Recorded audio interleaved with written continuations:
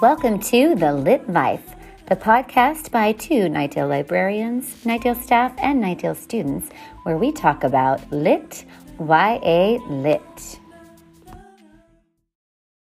Hi, my name is Elizabeth, and today I'll be talking about The Handmaid's Tale by Margaret Atwood, specifically what this novel is about, why it was written, and its important themes.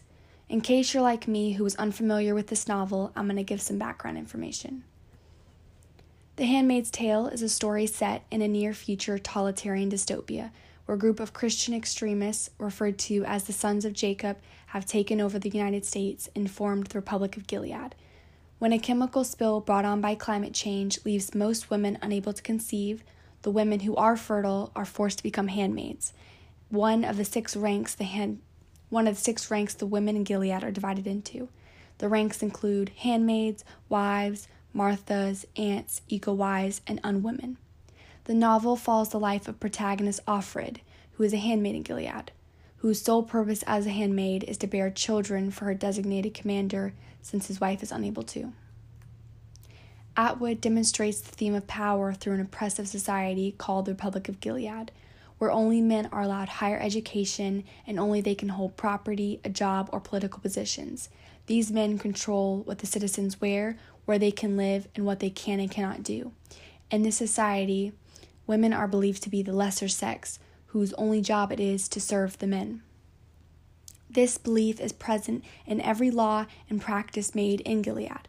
By banning women from reading, writing, voting, and many more basic rights, these men are able to stay in control of their power.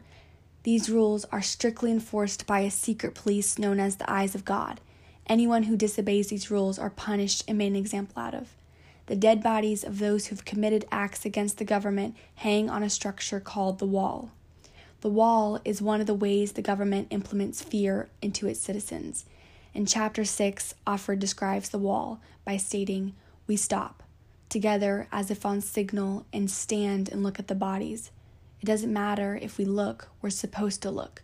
This is what they're there for, hanging on the wall.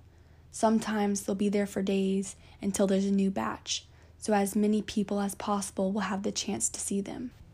In an interview with Vanity Fair, Atwood states, "Having been born in 1939 and come to consciousness during World War II, I knew that established orders could vanish overnight. Change could also be as fast as lightning.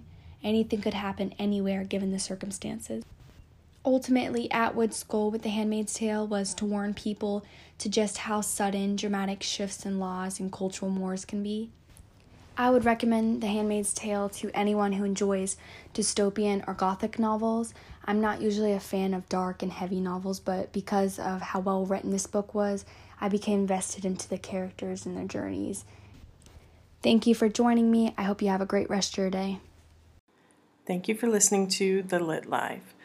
Check us out on the Nightdale High School Library website and follow us on social media.